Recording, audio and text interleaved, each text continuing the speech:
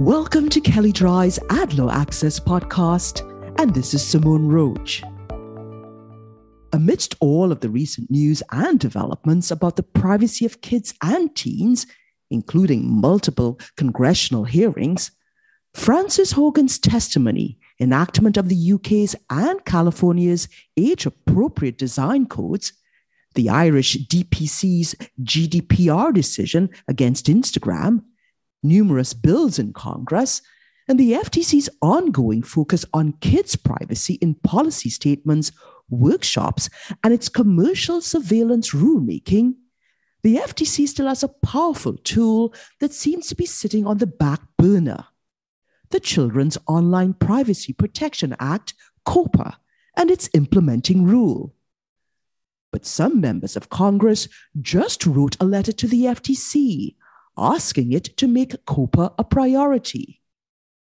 As most of our readers know, COPPA protects the privacy of kids under 13, mostly by requiring kid-directed websites or apps, or sites and apps that have actual knowledge they're dealing with kids, to get parental permission before collecting, using, or sharing kids' data. Enacted in 1998, COPPA is now nearly 25 years old, a dinosaur in today's fast-moving world of privacy.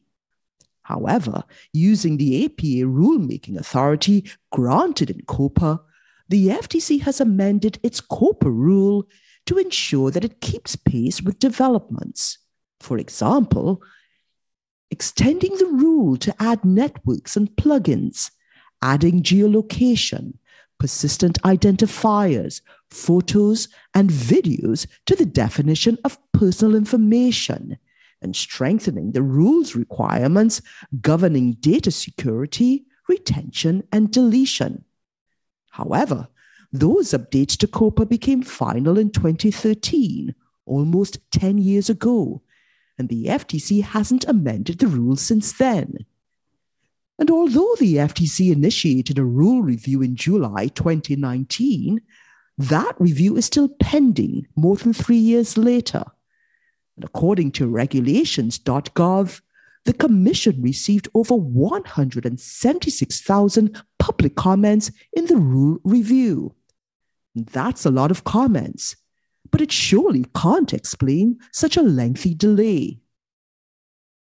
Why hasn't the FTC moved forward here?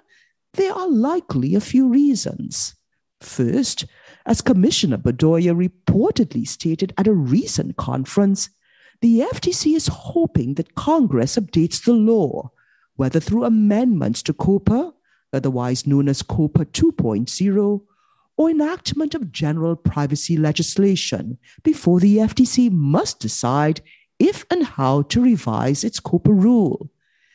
And this is because Bedoya and other champions of kids' privacy believe that fundamental changes to COPPA are needed, changes that go beyond what the FTC can do via rulemaking. Such changes include, for example, extending protections to teens or tweens, banning certain practices like targeted advertising to minors, and changing the knowledge standard for general audience sites and apps from actual knowledge to constructive knowledge. Second, the FTC appears to be considering whether it can expand kids' and teens' privacy protections through its FTC Act and MAGMOS authority, that is, without having to rely on the COPPA statute.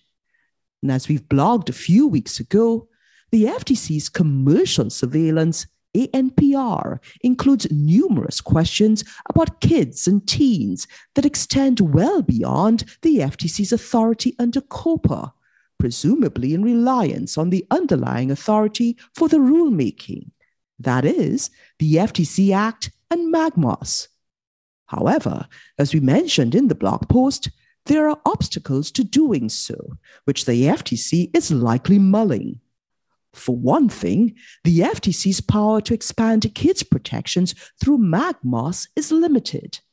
Indeed, MAGMOS requires proof that any practice to be regulated is unfair or deceptive, but includes a specific provision restricting the FTC's ability to regulate kids' advertising using unfairness. Advertising and privacy aren't exactly the same thing, but there's a big overlap. For another thing, Congress and/or the courts might look askance at efforts by the FTC to fill gaps in COPPA using its general FTC Act and MAGMOS authority.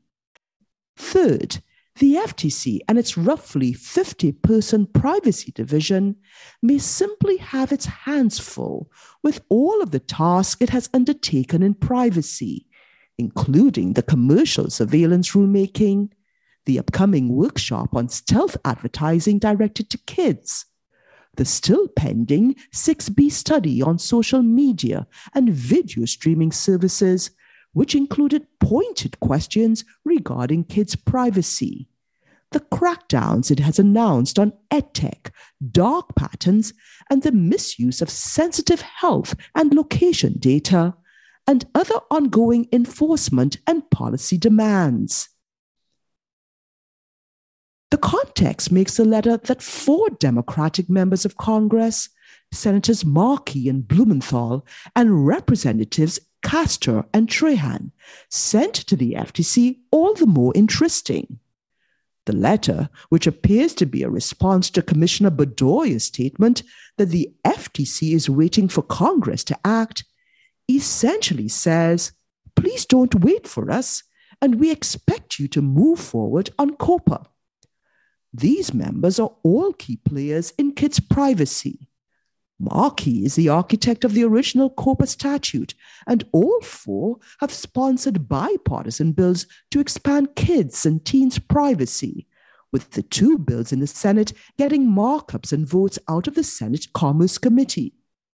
However, they see time running out in this Congress for passage of their bills, and potentially time running out for the FTC before the 2024 election, and they don't want the opportunity for kids' privacy reform to slip away. In particular, the letter commends the FTC for including questions about surveillance threats to young users in its commercial surveillance ANPR, and recognizes that Congress has a responsibility to pass strong legislation protecting kids. However, the letter stresses that the FTC also has a duty to use its regulatory authority under COPPA to institute additional protections that address pressing threats online, a process the Commission has already begun.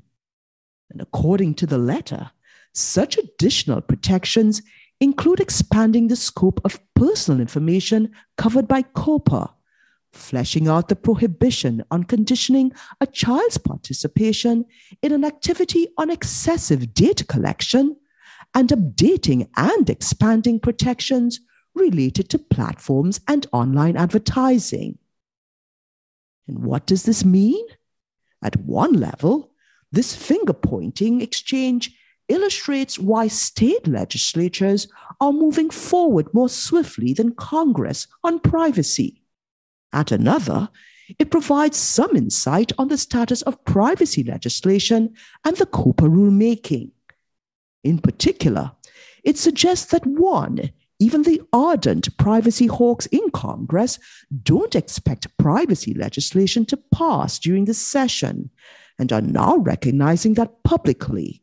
And 2, FTC action on the COPPA rule might resume when the session in fact ends without passage of a privacy law, especially if Congress continues to send letters to the FTC like this one.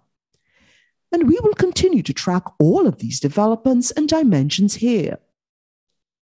If you'd like more information on what you've heard on this topic, please contact either Jessica Rich or Laura Van Druff, and you can find their contact details in the show notes.